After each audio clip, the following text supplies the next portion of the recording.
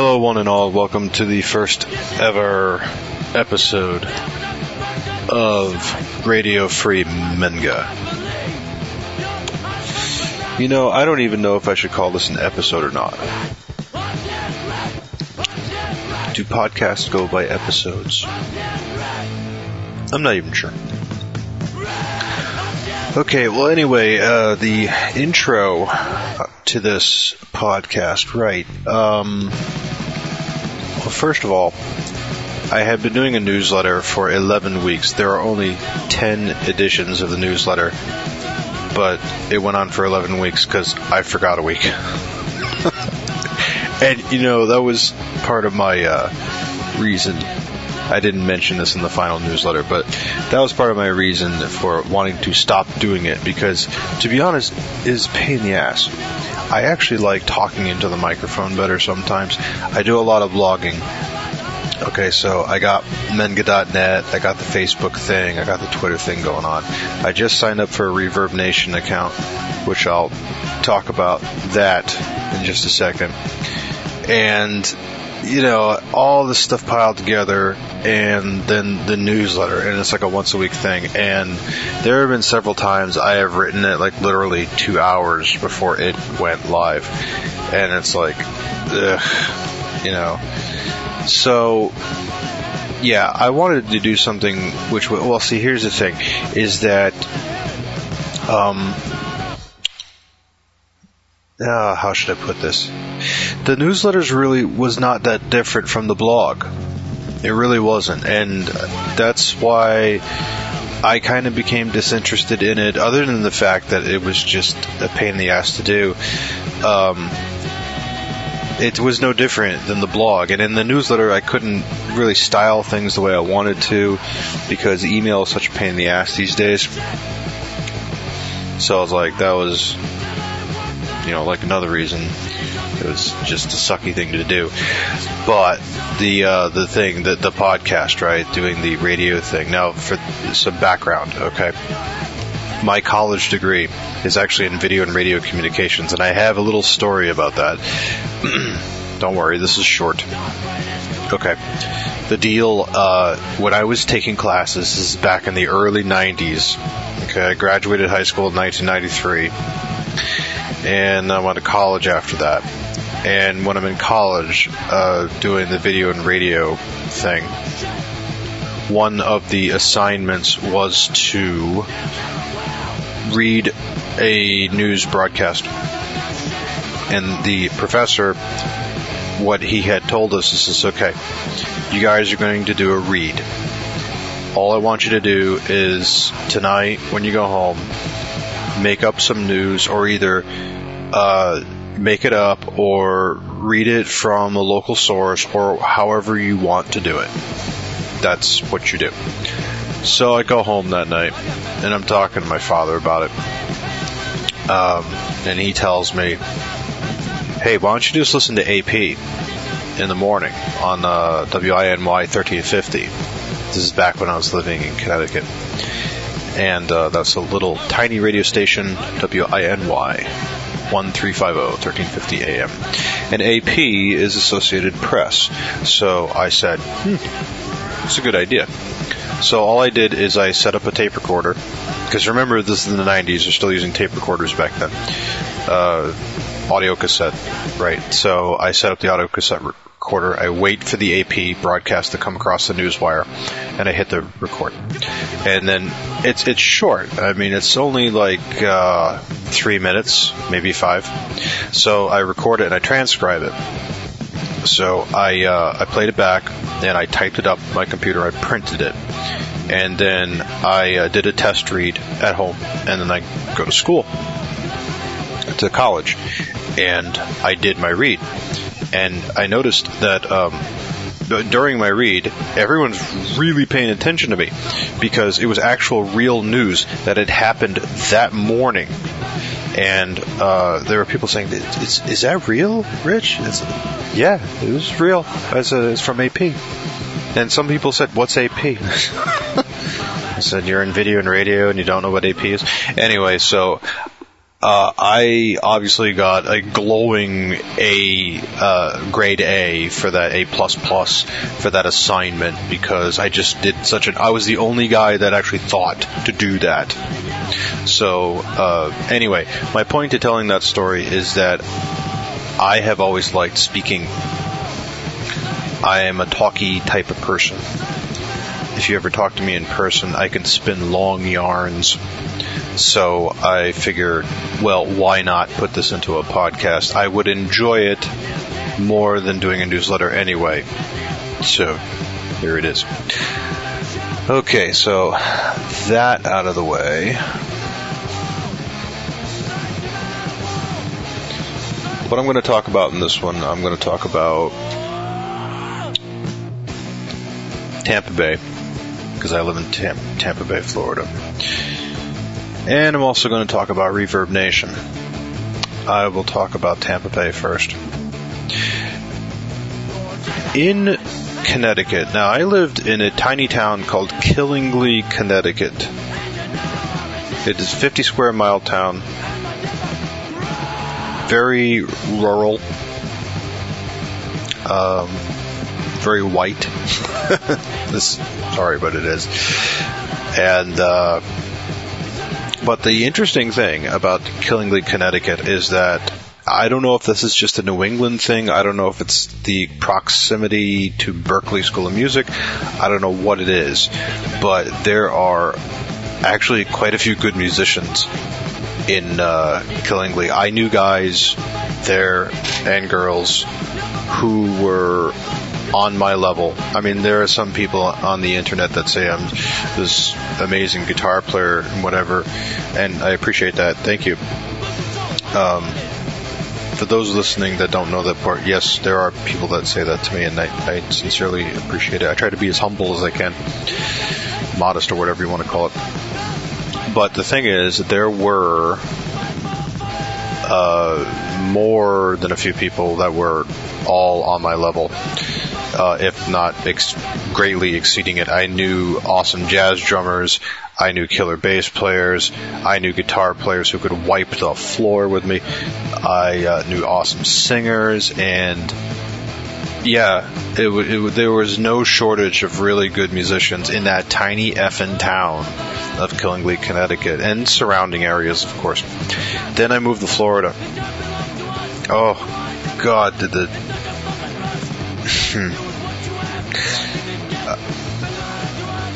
I live here. I've jammed with a few musicians, and there has not been really one...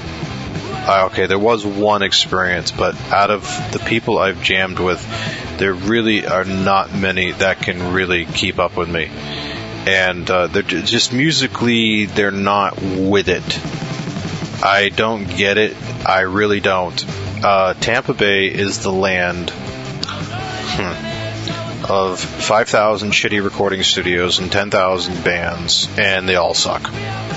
I'm sorry, but they do. And I have been trying for years, literally years now, to try to find people to jam with, and it has been an uphill battle all the way. When I was in that tiny shit town of Killingly, Connecticut, and for anyone from Killingly, I'm sorry I just called it a shit town, but what I mean is that it's kind of a hole-in-the-wall rural thing. You know, they got farms and stuff like that. Actually, I take that back. It's not a shit town. It's just a small town. Okay, so apologies for that. But anyway, so the point is that even in that tiny town, I was able to find some really awesome musicians with really relatively no problem. But in Tampa Bay, it's like impossible. And I don't know what it is. I don't know if just times have changed. I don't know if I've changed. I mean, well, yeah, I've changed a little bit. If anything, for the better. Because I am a lot more tolerant of musicians that are not, at my level. And of course, this is evidenced by the fact that I get contacted by beginners all the time. On the internet, I get emails saying, hey, how do I do this or do that or do the other thing, or what should I buy and whatever. And put it this way, in my 20s, I used to tell those people to F.O. Seriously. But I guess I have in my, now that I'm 38 and fast approaching 40, I've become a lot more calmer and a lot more approachable, I guess is the word for it. So, yeah, I'm a lot more tolerant of and not only tolerant, but I invite it. People want to ask me questions about music or what gear to buy or whatever. I don't turn them away. I don't. Because I write a blog and I try to assist people as best I can. Some people consider me an expert on the subject. Well, I don't give myself that title. I want to make that clear. I don't.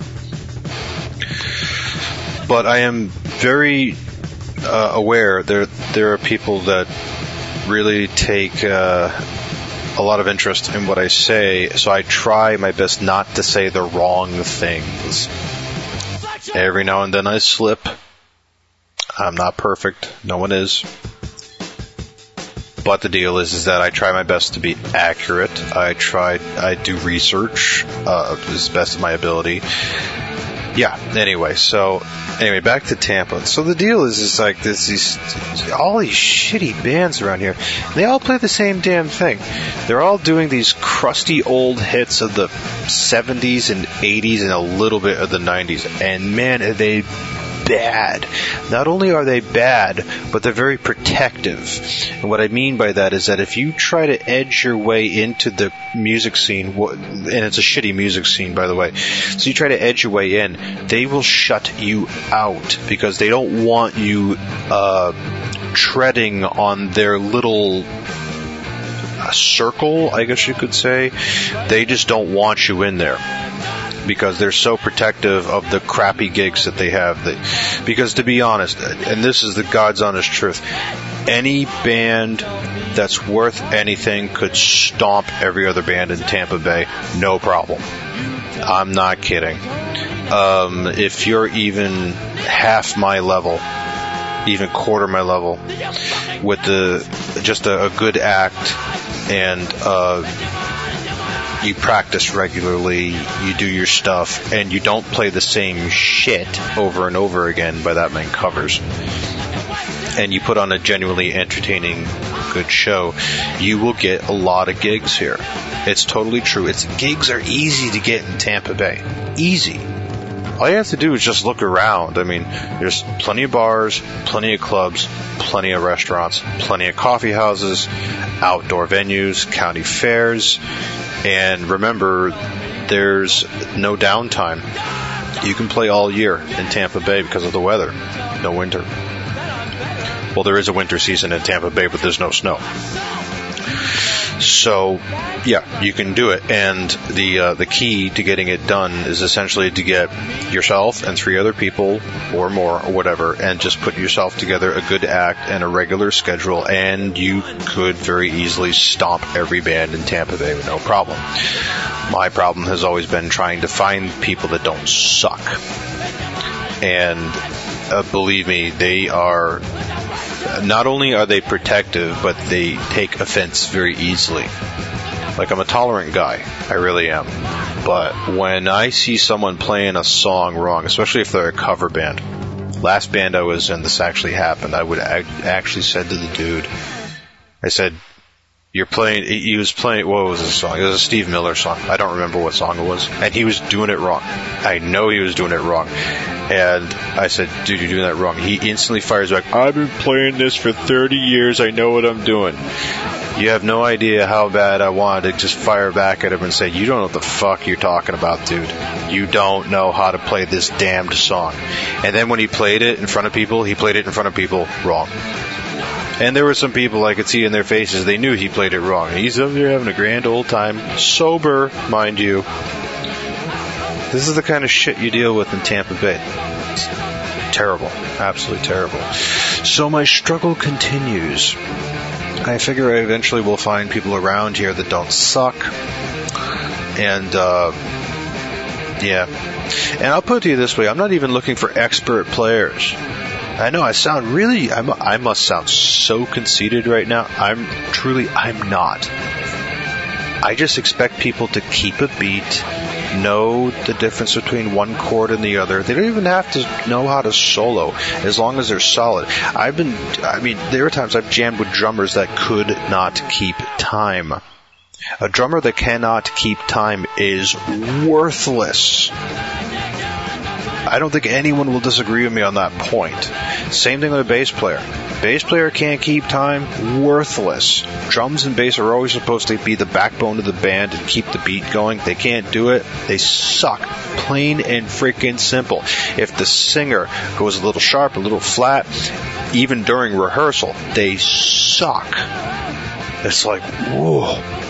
And maybe I was spoiled by the fact I by the fact I played with so many great musicians in New England. And maybe that's it. Maybe I'm spoiled, but hey, for the better, as far as I'm concerned. Anyway, yeah, Tampa Bay sucks ass sometimes in the music scene. And to even call it a music scene here is a joke. Any band here, and again, I'll say this, not say this again, but I'll put it in a different way. If anyone in Tampa Bay wanted to start a music scene, they totally could. One band can start a whole new revolution type of music scene here, and it is so easy to do. All you have to do is not suck. Well, that, and you do have to play gigs regularly and get to know the retail owners for the bars and the clubs and the restaurants and the outdoor venues and the county fairs and so on. It's really not that hard to do. Truly is not. Okay, on to the second topic, Reverb Nation. Yeah, I have been against Reverb Nation for the longest time. I wrote a blog post about this, and some of what I'm about to say will be a repeat of what was said, but I'm going to say it anyway. Okay, so here is the, we'll start it.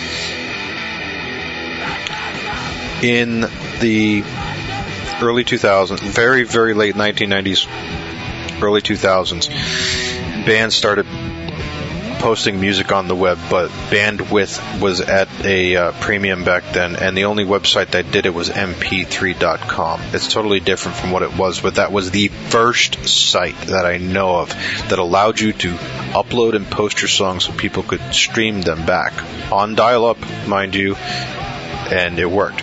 Well, anyway, there was that, and then social media came into play, and there was this thing called MySpace.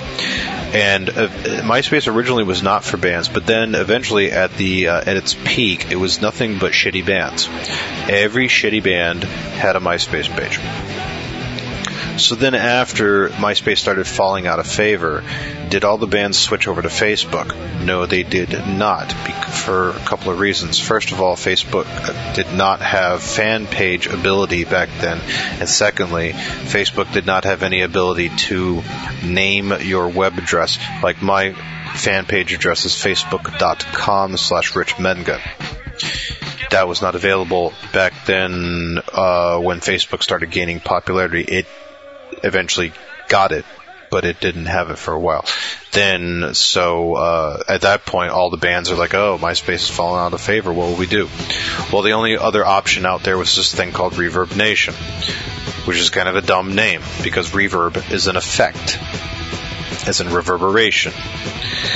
And that's reverb is short for reverberation. Then you have Reverb Nation, which I suppose is a play on reverberation, Reverb Nation, which is dumb because websites are supposed to be world-based and not national-based, yet Reverb Nation makes it sound smaller than it actually is supposed to be. It's a dumb name, okay, first of all. Anyway, so all the shitty bands... Now, MySpace was originally the place for all bands shitty.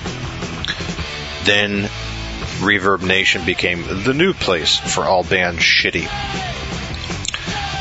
And so they all went there, and they basically stuck. There are still some bands to this day that have never bothered with a Facebook fan page and still use Reverb Nation. So why did I get a Reverb Nation page? Basically put, because Craigslist sucks. The last time I tried searching for musicians to play with on Craigslist, I got slammed so bad you don't even want to know. Oh, I was made fun of big time. I put some very simple rules down. I said no crappy sports bar bands, and that was probably the part I had a lack of judgment, how should I put it? A lack of good sense there. I shouldn't have said that in the ad, but I did, and I got pounced on.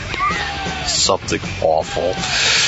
So I was like, I don't want to be in any crappy fucking sports bar bands playing crusty hits of the 70s and 80s. I've done that. Yeah, unfortunately I did. Never again. Not doing it. And of course all the bands in Tampa Bay say the same things. You gotta play what the fans want. I don't want to play what fucking 40 and 50 year olds, drunk 40 and 50 year olds want. I don't give a shit what they like. I really don't. I give a shit what I like.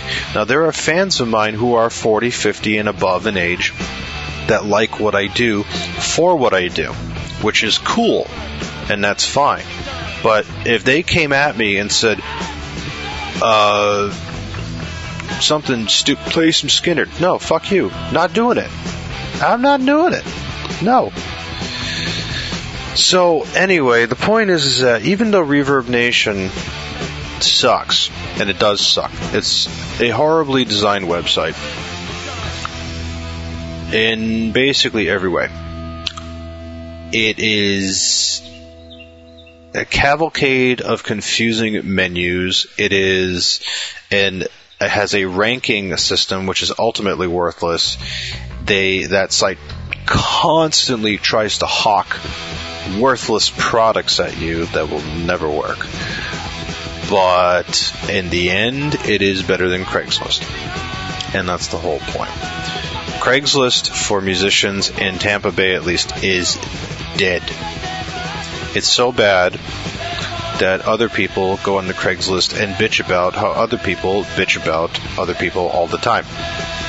I'm not kidding. It is that bad. So now Craigslist is still good for selling things like cars or renting apartments or selling or buying houses or whatever. Yeah, sure, I can see. Or the free section. By the way, on Craigslist, always check the free section first. Amazing what people give away. Anyway, so it has its place, but not for musicians anymore. It used to be a place for musicians, but no, not anymore. It is a piece of shit. I do not recommend using it. The two sites other than Facebook and YouTube to use for finding musicians are basically Reverb Nation and Bandmix, as in bandmix.com. Bandmix is kind of an old school format, but it is admittedly easier to use for Reverb Nation. I do have an account there. I might start using it again, so yeah.